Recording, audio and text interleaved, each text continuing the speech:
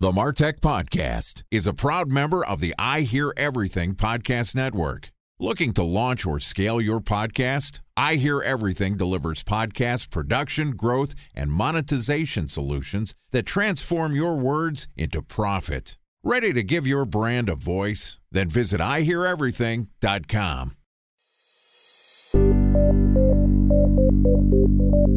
From advertising to software as a service to data. Across all of our programs and clients, we've seen a 55 to 65% open rate. Getting brands authentically integrated into content performs better than TV advertising. Typical lifespan of an article is about 24 to 36 hours. If we're reaching out to the right person with the right message and a clear call to action, then it's just a matter of timing. Welcome to the MarTech Podcast, a Ben J. Schaap LLC production. In this podcast, you'll hear the stories of world-class marketers that use technology to drive business results and achieve career success. We'll unearth the real-world experiences of some of the brightest minds in the marketing and technology space so you can learn the tools, tips, and tricks they've learned along the way. Now here's the host of the MarTech Podcast, Benjamin Shapiro. Welcome to Career Day on the MarTech Podcast. Today we're going to learn about the skills accumulated and lessons learned from a great marketer throughout the various stops on his career. Joining us for Career Day is a marketing consultant and one of my favorite podcast hosts. Brad Costanzo is the founder of the Costanzo Marketing Group, which helps businesses create new profit centers using overlooked opportunities, hidden assets, and underutilized relationships to secure new revenue sources. Brad is also the host of the very popular and very fun Bacon Wrapped Business podcast, which I was a guest on about a month ago. All right, here is our interview with founder of Costanzo Marketing Group and the host of Bacon Wrapped Business podcast, Brad Costanzo. Brad, welcome to the MarTech Podcast. Thank you, Ben. It is great to be on it. I'm honored because I had you on my show. It's great to have you back. I know it was so much fun and we really hit the ground running. We got to talk a lot about podcast monetization and, life running a podcast. And today I want to flip the script from what we talked about on your podcast, which was, all technical professional stuff. And I want to talk a little bit about career development and your career path. Let's start off at the beginning. How did you get into marketing? My whole career after college through until I started doing marketing when I was about 33 years old back in, 2000 and, I guess 6 or 7, I was in sales. So I had a sales background. I was in financial services sales. I was an advisor. I did sales of a service in commercial real estate. And that was my kind of strength and that's really all I knew was sales. But when I tried to do some things on my own and tried to go out and generate my own leads, at a time, I was kind of just stumped. I didn't know anything about marketing. I always felt like if you could put somebody on the phone with me, I could typically close them very ethically and very easily. But generating leads was something totally new to me. 2007 came along and in financial services, things started to get really shaky, as you remember. And I got laid off my job that I'd had for about 7 or 8 years. And I was faced with two choices. Throw your resume together and try to get a job in that market, or I had just read Tim Ferriss's 4-Hour Workweek, and it turned me on not to the idea that I could work for 4 hours a week or get rich or anything like that. I was just enamored by the concept that you could utilize internet technology and a global workforce to outsource work to, and you could sell information, you could sell all this other stuff. And that just sounded a lot more intriguing to me than going out and just trying to get another job, especially in a down economy. So I said, darn it, I'm going to figure this out. So I started off with a couple friends and I started 2 businesses at the same time. One was a software business. One was in the publishing side, just selling information products. And I never got into those to really make a fortune or anything. I wanted to learn the nuances of how do I take an idea, take it to market, generate traffic around the world, convince them to buy something that I've got while I'm staying at home working. And it turned out to be an amazing marketing laboratory for me because I got to learn about sales copywriting and tech and automation technology and how to generate traffic and do affiliate and joint venture relationships and how to use WordPress and everything. I was just kind of like baptism by fire. I jumped in and it took me about a year to really get any traction, but then it started to work and I started to have some good success. And I ran this publishing business and software business for about 5 years before I sold one of them. I folded the software business. And then I was faced with another fork in the road, which was, okay, do I build another product, business, software, et cetera, from ground floor? Or at the time, I was just kind of exhausted from it all. I just started consulting. So I'd reach out to colleagues and friends and trying to find things that I could help them with. And really, I started to specialize in helping them find or create unique profit centers in their business that didn't exist before. So you started off in sales, and it's one of the reasons why, I think we get along well. We have kind of similar backgrounds. Yeah. My first job at a college was sales and taught me a lot of lessons about persuasion and understanding and overcoming objectives, which I really think has helped me as a marketer. Talk to me about some of the lessons that you learned from sales that you think helped you when you got into a more entrepreneurial and marketing focused venture. So there's a lot. In sales, one of the most effective things you can do is be empathetic and listen and really understand what the customer wants, because it's high pressure. You are sitting there right in front of them. And the person who talks the most is ideally going to be the prospect that you're talking to.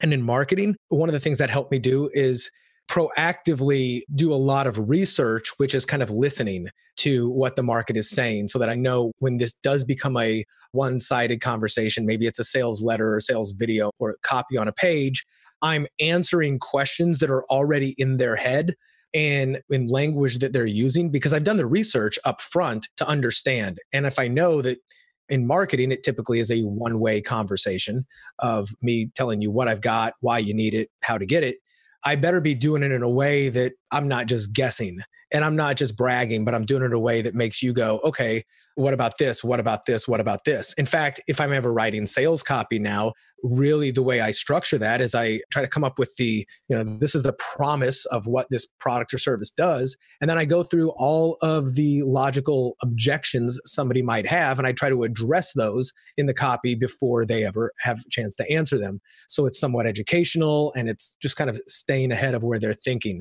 That's one of the best ways that having a sales background helped me prepare in marketing. But then the other side of it is understanding that, if I'm in front of somebody in a sales conversation, remembering that if they got referred to me or if they found something else that kind of led them to me as opposed to me like cold prospecting them, I would always remember thinking like, okay, what does this prospect need to know or believe or understand so that my sales presentation with him is going to be more of an order taking than an effort in persuasion? Because done right, somebody said the goal of marketing is to make selling superfluous. So if the marketing is done right, somebody already knows, likes, and trusts you. And then when they get on the phone with you, you're really just kind of answering questions and allowing them to buy as opposed to hitting them over the head with a club, trying to get them to sell. So I think those are two of my bigger lessons from that background. There's a reason why the sales and the marketing team generally sit close to each other at large organizations. There's the reason why sales and marketing for a long time were kind of considered similar or kind of bucketed together as a career path. They are very much about understanding who your customers are, figuring out how to persuade them to choose your services over someone else's. And so whether it's in a one-to-one or a one-to-many or different stages of the funnel, sales and marketing are forever going to be intertwined with each other. You learned the lessons of sales and about persuasion earlier in your career. You started an entrepreneurial venture, and you mentioned that you were selling both information and then technology products. How did you think about the difference in marketing information as opposed to technology? Information was way harder. So it's easier to fulfill, has a bigger profit margin, but the amount of sales copy and convincing to get somebody to buy information that they don't really want, they want products, they want results, was a lot harder. When we had the software product, we were the first ones to find a way how to hack your Garmin or TomTom GPS to change the voice on it to where it was like a celebrity or a character impersonation. Later on, TomTom started doing this, but we had a company called PIG Tones, which stood for Politically Incorrect GPS Tones. So we had all different types of fun, wacky characters. We had celebrity impersonators on there. You got to give me some examples. Well, we had everybody from Arnold Schwarzenegger and Stewie from The Family Guy and Homer Simpson and Bart Simpson giving directions because we found impersonators. We found out how to do that. So there was very little sales copy needed. It was like, here's what this does. The minute you listen to it, you're either like, I want that or I don't. And then it's just, is the price, which was like $9 a voice, Is that cheap enough for me to do it? So when it comes down to the sales, it was change the voice on your GPS, super easy, $9 and get, favorite celebrity giving you turn-by-turn directions. That's it. What could be better than Arnold telling you to get you to the chopper? Bingo. So then if you're selling an information product in the information businesses, there's three primary categories, which is health, wealth, and money, or relationship based, right? So the interpersonal relationships, there's how to make money, how to lose weight, or how to find love. I mean, everything kind of falls into one of those categories in one way or another. I guess the other aspect is how to do very specific tasks. Like on Udemy, you can find like how to master Excel spreadsheets. But that typically falls into the wealth category because that's business. Yeah, which is I want to be better at work, which is I want to make more money. Right. So in doing that with information, you first have to consider where this person is and if they have a problem. Are they aware of their problem? And if they're not aware of the problem, or if they are aware of the problem, are they aware that there is a solution? And if they're aware that there is a solution, are they aware of which solution is best? And if they're aware of the best solutions, are they aware of the best providers of those solutions? And then that all kind of funnels down to you, right? Like that's basic market, situational, and avatar awareness. But you kind of have to meet everybody based on where they're at. And then you have to convince them that, yes, you do have a problem. B, this problem is way bigger than you imagine because you're only looking at the surface level. But if you thought about this and this and this, you really got to convince them that this problem is even worth solving. Because for some people, just not taking act, they can live with it. So there's a lot more heavy persuasion involved in selling information and how to improve your life than there is in selling physical products or software. But doing that has made me an unbelievably better marketer because if I can do that with sometimes I would write 30 to 50 page long sales pages. And people are like, nobody's going to read that. But the truth is the people who read 50-page long sales pages or 30-minute to an hour-long webinars or video sales letters are buyers. If they're interested in enough, they're going to watch the whole thing and pull out their credit card and buy.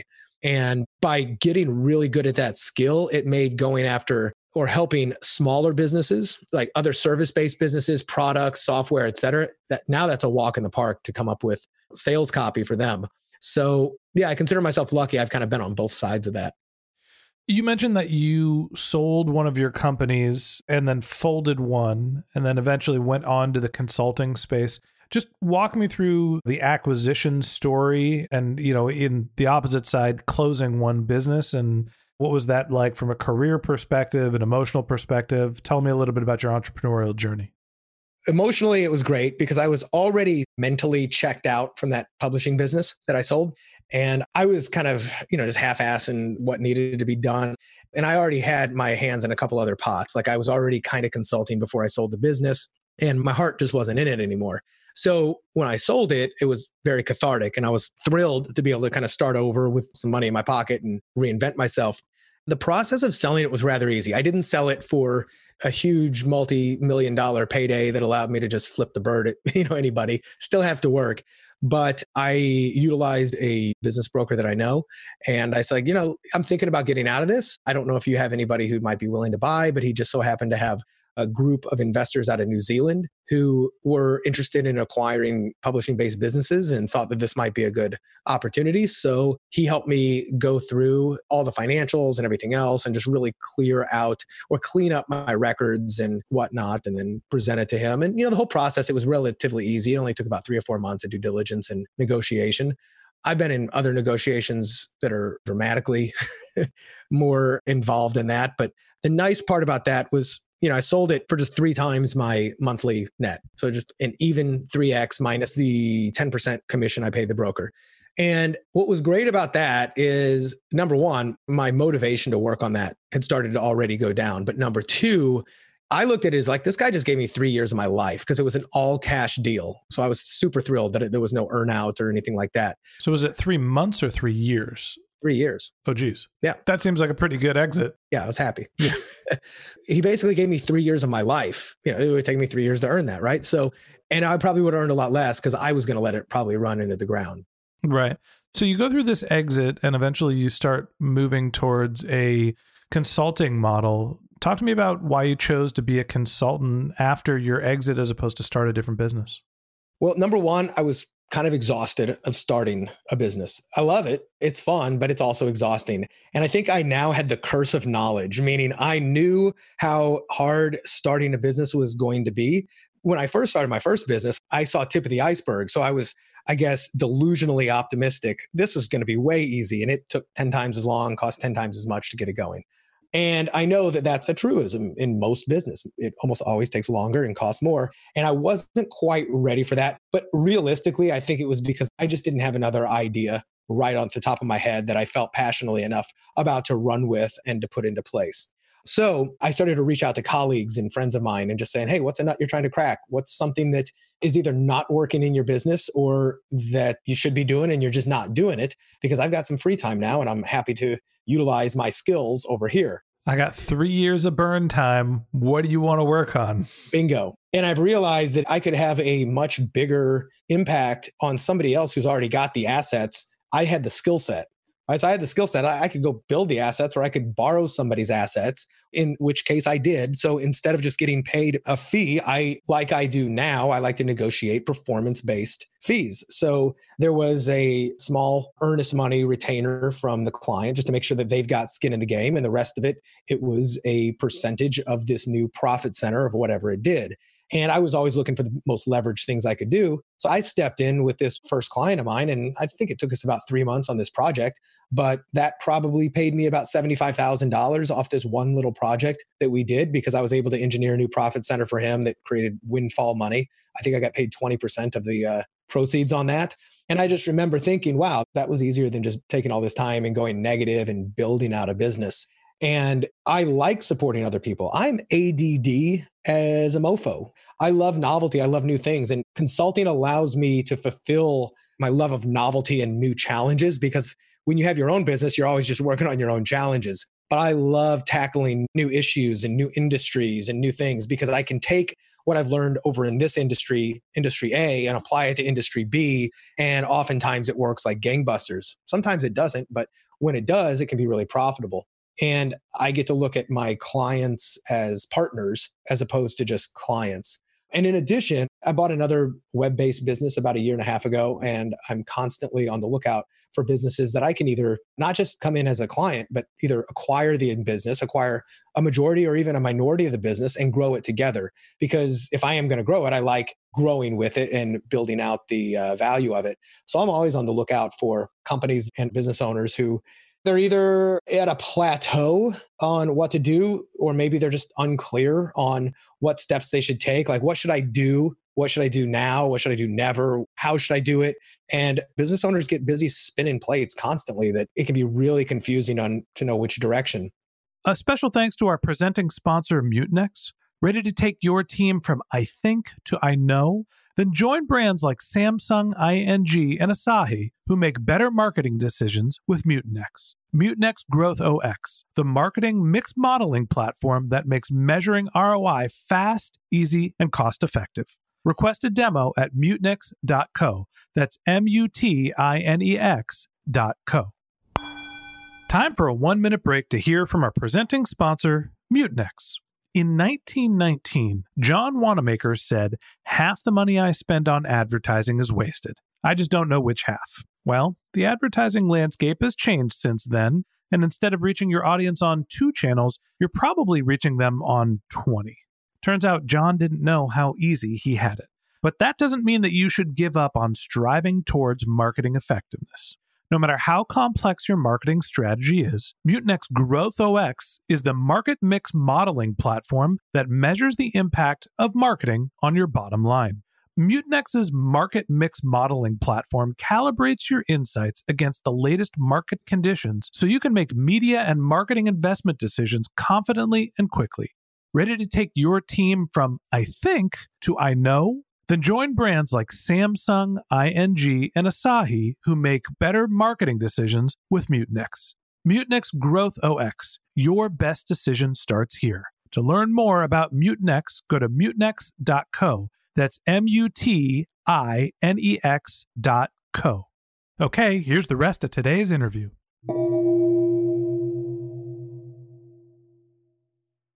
So if you've consulted with multiple clients and you're focused on helping develop new profit center, How often is the problem that the businesses you're working with marketing related? How often is it a challenge where they're either having trouble identifying who the customers are or having trouble communicating with them?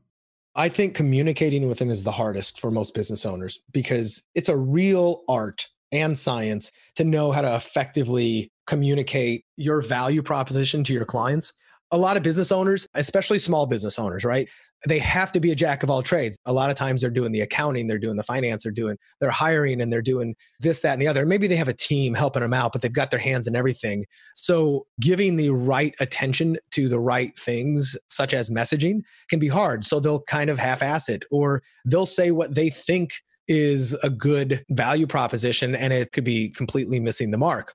I think communicating your value proposition to the client or the customer is one of the most important things and one of the biggest challenges. Because if you do it right, if you get the right value proposition and the right offer to your clients, that forgives a lot of other errors. You may not have the prettiest brand. You may not have the prettiest website. You may not have the most this, that, or the other. But if you're able to talk to the client or the customer in a way that they're like, wow, you know exactly what I need. It's Amazon is what you're describing. It's not the prettiest website. It's not the prettiest brand assets. Doesn't have the prettiest logo.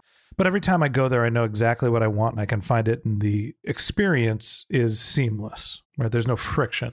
Absolutely. And that's actually one of the other things that we look at. So immediately after shoring up the marketing, the message. And by the way, a lot of people are, there's two big aspects to marketing, traffic and conversion. You got to get them there and then you got to get them to buy. And that's true in a retail brick and mortar store as well. Got to get them in the door and then got to make sure they pull out their wallet and buy something. And there's rarely a traffic problem. It's almost always a conversion problem, because if you're hitting the nail on the head, you can buy a lot of traffic because people are going to buy and you're going to be able to convert that profitably. But after we figure out not only what's the right message, but then what are some of the right channels to go after and what's the right messaging in that channel, then one of the things I immediately turn to is look at the back end and the customer experience. So that could be the back end offers. Like, A, do you have anything else to offer the client so that we can increase the average or lifetime customer value, which allows you to buy more traffic on the front end? But B, what is the overall consumer experience, especially if you have any kind of monthly recurring revenue or repeat purchases? Because a new customer is the most expensive thing you're going to spend money on. But if you've got customers and they pay you every month, keeping them happy is one of the easiest things to do. But so many people focus on the front end only and they ignore the back end. And I'm working with one of my clients right now, and we just realized if we can get their average retention rate from 5 to 6 months with them, it'll add an additional like $60,000 to $70,000 of profit every single month if we can just extend it by 1 month. So we've been undergoing a pretty in-depth strategy to just make sure that people stick around a little bit longer. And funny part is that kind of work is some of the simplest. It just takes you to take a deep breath, look at the customer journey and go, okay, what are we doing right? What are we doing wrong? What should we do more of? What should we do less of? What might make a critical difference in their emotional state on the back end? Because if you can really build out that back end, whether it's more offers or retaining them longer, you can have such a dramatic improvement on profitability. I think that's an important lesson for marketers is that, often marketers think of their job as customer acquisition. And marketing to your existing customers, customer retention marketing, is often the more profitable thing to do. And even I've said before in consulting conversations, when you start marketing, start at the bottom of your funnel. And most of the time that equates to you need to remarket to people that have abandoned a cart or visited a product page. But there's another side of that coin that's somebody that's got through the funnel and is sitting as a product user. If you can get them to extend their relationship, which is continuing the marketing relationship and not just depending on the product to retain them, you can have a much bigger impact on the business. Absolutely. And a lot of businesses who don't even have a recurring income offer, sometimes that's one of the easiest ways to add dramatic, not just income, but valuation to their company is adding some type of recurring revenue subscription program. I'm starting to see it everywhere right now. There's companies like Design Pickle who are, they charge a flat fee for really unlimited design work. And then there's WP Curve, who was started and then sold to GoDaddy, who was just pay a monthly fee for WordPress website maintenance. And then there's other ones that are coming around. I'm starting to see these everywhere, which is just pay a monthly fee for this, and you can kind of get unlimited X. And the beautiful part to the owner of the company is they just get monthly recurring revenue. And there is a lot of times that the work or the deliverables go unused. And I actually pay for several of these things because I know they're always there. And I know I'm not going to get nickeled and dimed every time I want a task. They're just going to do it. But when I'm looking at, and not just me, but I know even when private equity and other people are looking at a company and they're valuing it, monthly recurring revenue typically has a 4 times multiple just on earnings versus one-off revenue. You may just get a 1x on that, but monthly recurring, you're going to get a much higher valuation. So that's one of the things I do when I work with customers and clients as well is there an option, add in a monthly recurring revenue component? And if so, I mean, you talk about little hinges that swing big doors. That's one. Absolutely.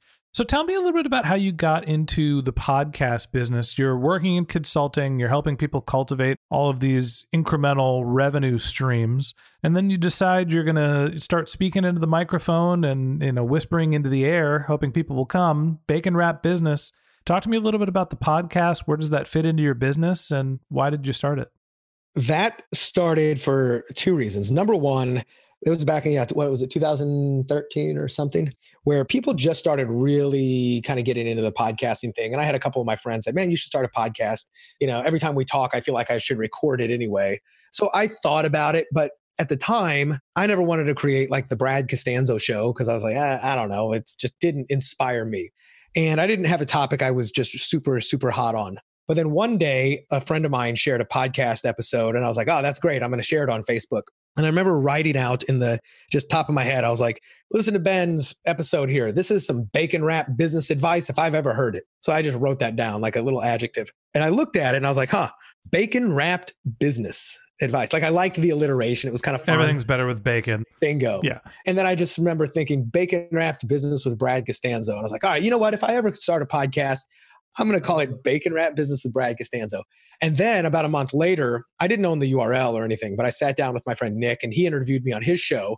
And I had told him this story, exactly the story I just told you right before. And he said on the air, it's like, so you've got a podcast coming out. What's it called? Bacon Wrap Business? And I just went with it. And I was like, yeah, it's great. It's, featuring interviews with, like right now I'm BSing. Like, yeah, you can come subscribe. And he goes, where do they go? And I go, baconwrapbusiness.com. And he's like, all right, great guys, go tune in to Brad's show. Now, I don't know, Ben, how long between today and when this airs. 6 to 8 weeks. Okay, right? 6 to 8 weeks. I asked, so I was expecting that. I was like, when does this air? How long do I have to create this podcast now, you butthole? And he goes, 10 days. I was like, what? Like, I don't know anything about podcasting. He goes, well, you got 10 days to figure it out. Like, all right, USOB, let's do this. So I got on Google. I asked him, I asked some friends, how do I launch a minimally viable podcast? How do I just get it off the ground and get something to attract visitors? Luckily, I was somewhat technically proficient, so it wasn't that hard to do. And if you listen to my very first few podcasts, they were just solo casts. And I'm just talking about stuff that I knew of and I'm just trying to get it out. And I'm so uncomfortable on the microphone and you can totally tell in my voice. But the other big benefit there is it gave me an outlet to not only explore topics I want to explore, but to reach out and build access to influential people. And podcaster to podcaster, we get this. It is the single best networking, relationship building hack in the entire world. Because when you have a platform to give other people access to an audience, ideally an engaged audience and people who are going to listen, it's very easy to get people to say, yes, I'll spend an hour on the phone with you for free. I mean, it's not really for free. You're giving them access to your audience.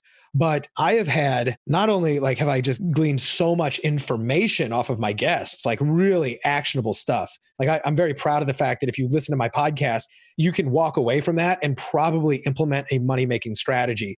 Your podcast was a perfect example because you shared one of the ways in which you monetize yours and some of the just the really brilliant things you do.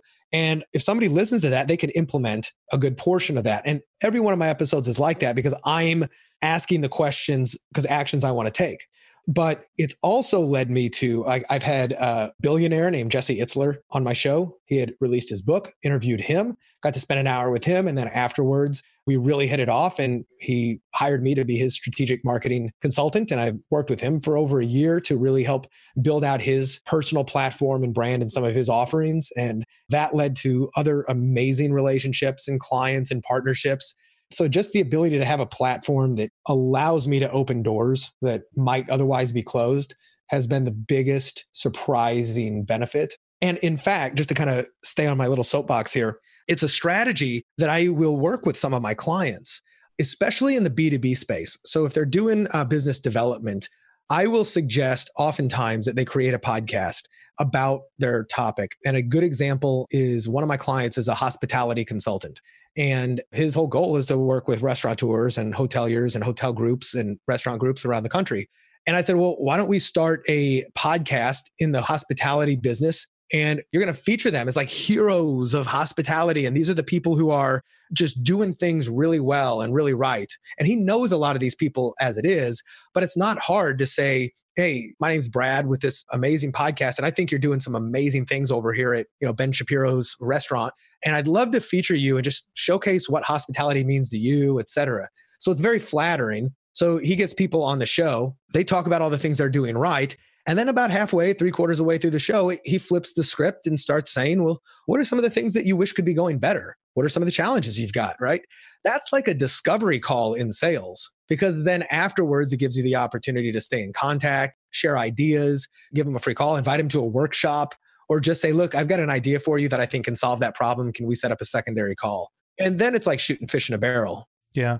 It's a great way not only to network, to build credibility, not only amongst the people that you're interviewing. Obviously, you build an audience and they get to know you and hear your voice. And hopefully there's some assumed credibility from the things that you're saying, if you're saying the right things, I guess. But it's also a great way to just get yourself out there and give people an understanding that you are positioned to be an expert in a given field. And for you, it's monetization, right? General business strategy. And, we've talked a little bit about marketing. For people that are interested in getting into the field of revenue optimization and the type of consulting you do, as you look back on your career, what advice do you have for people that maybe have started in sales and are thinking about branching out, people that are interested in starting a podcast? What can you say that reflects on your experience that's advice for other people interested in following a similar path? Well, this is good. This is very timely because, as I mentioned with the hospitality consultant, and I've helped other consultants do this. So I've been systematically going through this with him on a one-on-one basis in order to extract my processes for doing this anyway. So this is a very hot topic for me, as in essence, I've already been extracting my IP. So the very first thing, and let me frame it in kind of that way of somebody who's making a transition from maybe an expert level employee to an expert advisor, like an independent expert consultant. And you were an employee before, right? You were working with eBay and you were working with other companies. I've had a job. Yeah, exactly. When you get hired for a job, you're hired to fill a role. And when you're in as a consultant, you're hired to fill a result. That can be a hard shift mentally to make, which is, I'm not here to fill a role. I'm here to get you a result. And you might be doing some of the exact same things in order to get those results. But before, the client's like, hey, I need to hire a chief operations officer who's going to handle all my stuff. But if you flip the script and you go, listen, there's a lot of things operationally you could be doing better. I've identified this one or two things. One example would be your employee turnover is way too high. You got a lot of operational issues, but unless you fix this, this is the one that is your bleeding neck. And I have a process and a system to fix this. But making that shift from serving a role to fulfilling a result, it sounds really easy, but it can be hard. So the number one thing to do is take a look at all the things you do in your expertise as an employee. I'm willing to bet, according to Pareto's law, right, that 20% of what you do provides 80% of the results of the company. So now what you want to do is really identify those things. What moves the needle the most? What gets a client from A to B the quickest? And how can you make those the tips of your spears? because I can do a lot of stuff when it comes to marketing and business, et cetera. But there's a lot of stuff that doesn't really move the needle. It's nice to have. But if I can come in and take somebody's, let's just say it's their email list that they almost never email their database of customers, et cetera. And I come in, I go, okay, you've got an entire potential pent-up demand of sales here. Let me help do that. And we're just going to focus on getting your email database cranking out cash as quickly as possible. I'm going to ignore everything else, and I'm just going to come in and do that. The beauty of this is that if you can identify those things which you can do, which have the most effect and demonstrable result for clients, you can oftentimes do 10% of the work, but get paid double, triple, 10 times the amount of money. Because I know right now, if I had very few companies would be able to hire me as like a chief marketing officer. Not only that, I wouldn't want it. But let's say they hired me as a CMO for $250,000 to work 40 hours a week, 60 hours a week. I mean, I don't work that many hours a week, but I make more money than that already by serving people in the most leveraged way possible, helping them get very specific results. And I think what's important for people to learn is, what are those things? What are those things that are so valuable that somebody would be willing to pay for it? For my hospitality consulting client, one of the things we've identified really is, it's like employee turnover, because that fixes a whole lot of other stuff. It is reducing vendor expenses and employee onboarding. And this actually kind of falls into turnover, but onboarding and building culture. So those are the three biggest things, because they have really demonstrable results. He can do all the other stuff as well, but he knows that those are some of the things that keep those people up at night. And then once you kind of know what those are, you want to find out, where do these people hang out? Where are they? How can you, if you've got a message that if you have this problem, I have this solution, here's how to help you, here's how to get it. Are they on Facebook? Are they on LinkedIn? Are they somewhere else? Are they offline? Are they online? Who else has access to this traffic? Where can I put my message in front of them? And it can be something super simple. It can be your social media posts. It can be social media ads, and just getting the right message in front of the right people. It's definitely not rocket science. And you don't have to build up 50 clients at once. If you have one client can replace an entire full-time job if you do it right. I think that my biggest takeaway, and I agree, I think the best advice is understand what you're going to have that's going to make the biggest impact. And, my experience was I had to be independent and needed to manage multiple clients, right? Which is the equivalent of multiple small jobs at one time, to know that I only had a limited number of hours to invest in this. So I wasn't just saying, okay, I have to fill my time. It was, my time is valuable. I need to figure out what's going to have the most impact with the least amount of time so I can manage more clients. And when, in my consulting practice, when that flip switched, all of a sudden I found myself to be a much more productive marketer. Brad, I think it's great advice. I appreciate you coming on the show. I appreciate you walking us through your career and sharing the knowledge. Thanks for being my guest on the Martech podcast. Thanks for having me. All right, that wraps up this episode of the Martech podcast. Thanks again to Brad Costanzo, the founder of Costanzo Marketing Group and host of the Bacon Wrap Business podcast, for joining us. If you'd like to learn more about Brad, you can click on the link to his LinkedIn profile in our show notes. You can send him a tweet at Brad Costanzo, BradCostanzo, or you can visit his company's website, which is bradcostanzo.com. If you're interested in hearing more from Brad, you could also go to baconwrapbusiness.com, which is the website he mentioned, which links to his podcast. Just one link in our show notes I want to tell you about. If you didn't have a chance to take notes while you were listening to this podcast, don't worry about it. We've got you covered. Just head over to martechpod.com, where we have summaries of all of our episodes. We have the contact information for our guests. You could sign up for our weekly newsletter. You can even send us your topic suggestions or your marketing questions, which we'll answer live on our show. Of course, you can always reach out on social media. We've built some new social media handles, which are MarTechPod on Twitter, LinkedIn, we're even on Instagram now. So MarTechPod, MarTechPod, or you could reach out to me directly. My handle is Ben J. Shap, BenJShap. And if you haven't subscribed yet and you want a daily stream of marketing and technology knowledge in your podcast feed, we publish episodes every day during the work week. So hit the subscribe button in your podcast app and we'll be back in your feed tomorrow morning. All right, that's it for today. But until next time, my advice is to focus on keeping your customers happy.